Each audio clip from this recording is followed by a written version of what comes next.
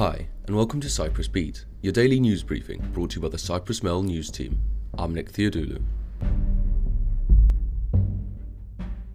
And first up, Akel Central Committee backs Mavroyiannis for the 2023 presidential race.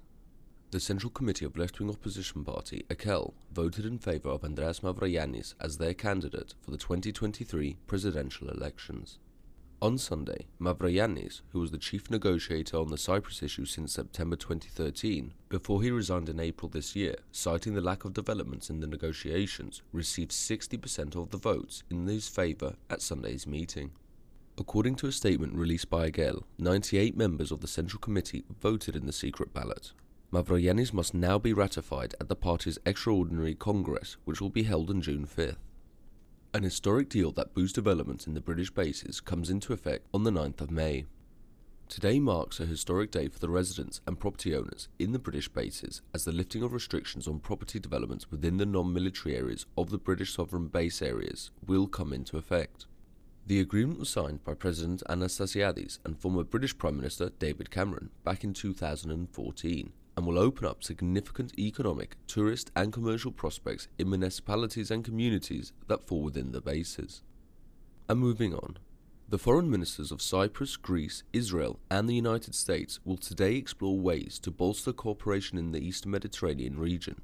The island's foreign minister, Ioannis Kassoulidis, will participate in the 3+1 format teleconference together with his Greek counterpart Nikos Dendias, Israel's Yair Lapid and the US Secretary of State Antony Blinken. Kassoulidis added that the online meeting will be followed by a face-to-face meeting by the end of the year. And next, police arrested an 18-year-old man on Sunday in relation to an alleged case of acquisition or possession of child pornography and its distribution, dissemination or transmission. A police announcement stated that the investigation began after information reached the police through Europol. The report stated that police discovered and seized 5 computers, 2 of which were laptops and the third being a tablet, as well as a hard disk and 2 portable electronic storage units, 3 mobile phones and a smartwatch, which were in the suspect's possession at his residence, as well as at a second house where he occasionally resides. And next, a 24-hour bakery in Yeroskipou was targeted by robbers in the early hours of Sunday morning. According to a police spokesman, preliminary examinations showed that one of the 4 masked perpetrators remained outside the bakery, while the other 3, who were armed with baseball bats, entered the premises and stole approximately €1,100. Police have appealed to the owners of overnight establishments to keep the entrances to their businesses locked during the midnight hours in order to prevent similar incidents. The island's emergency services will confirm their readiness when it comes to battling fires during a meeting with President Nikos Anastasiadis on Monday, according to the Interior Minister. The firefighting season officially started on May the 1st, and it will likely last until the end of October.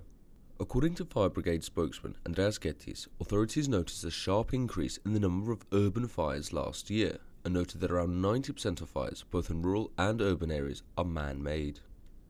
And wrapping up today's episode, the final person out of the 18 individuals hospitalised and treated for their injuries following Saturday's violence at the Burnara Reception Centre for Asylum Seekers has been discharged from Nicosia General Hospital. Police said information from the centre suggested as many as 300 people were involved in a fight which broke out at around 11 a.m. between 2 different nationalities. Reports said that the police had to intervene with tear gas, however their use was not immediately confirmed by the police's press office. And that's all for today, but as always, for the latest news, commentary and analysis, check out www.cyprus-mail.com.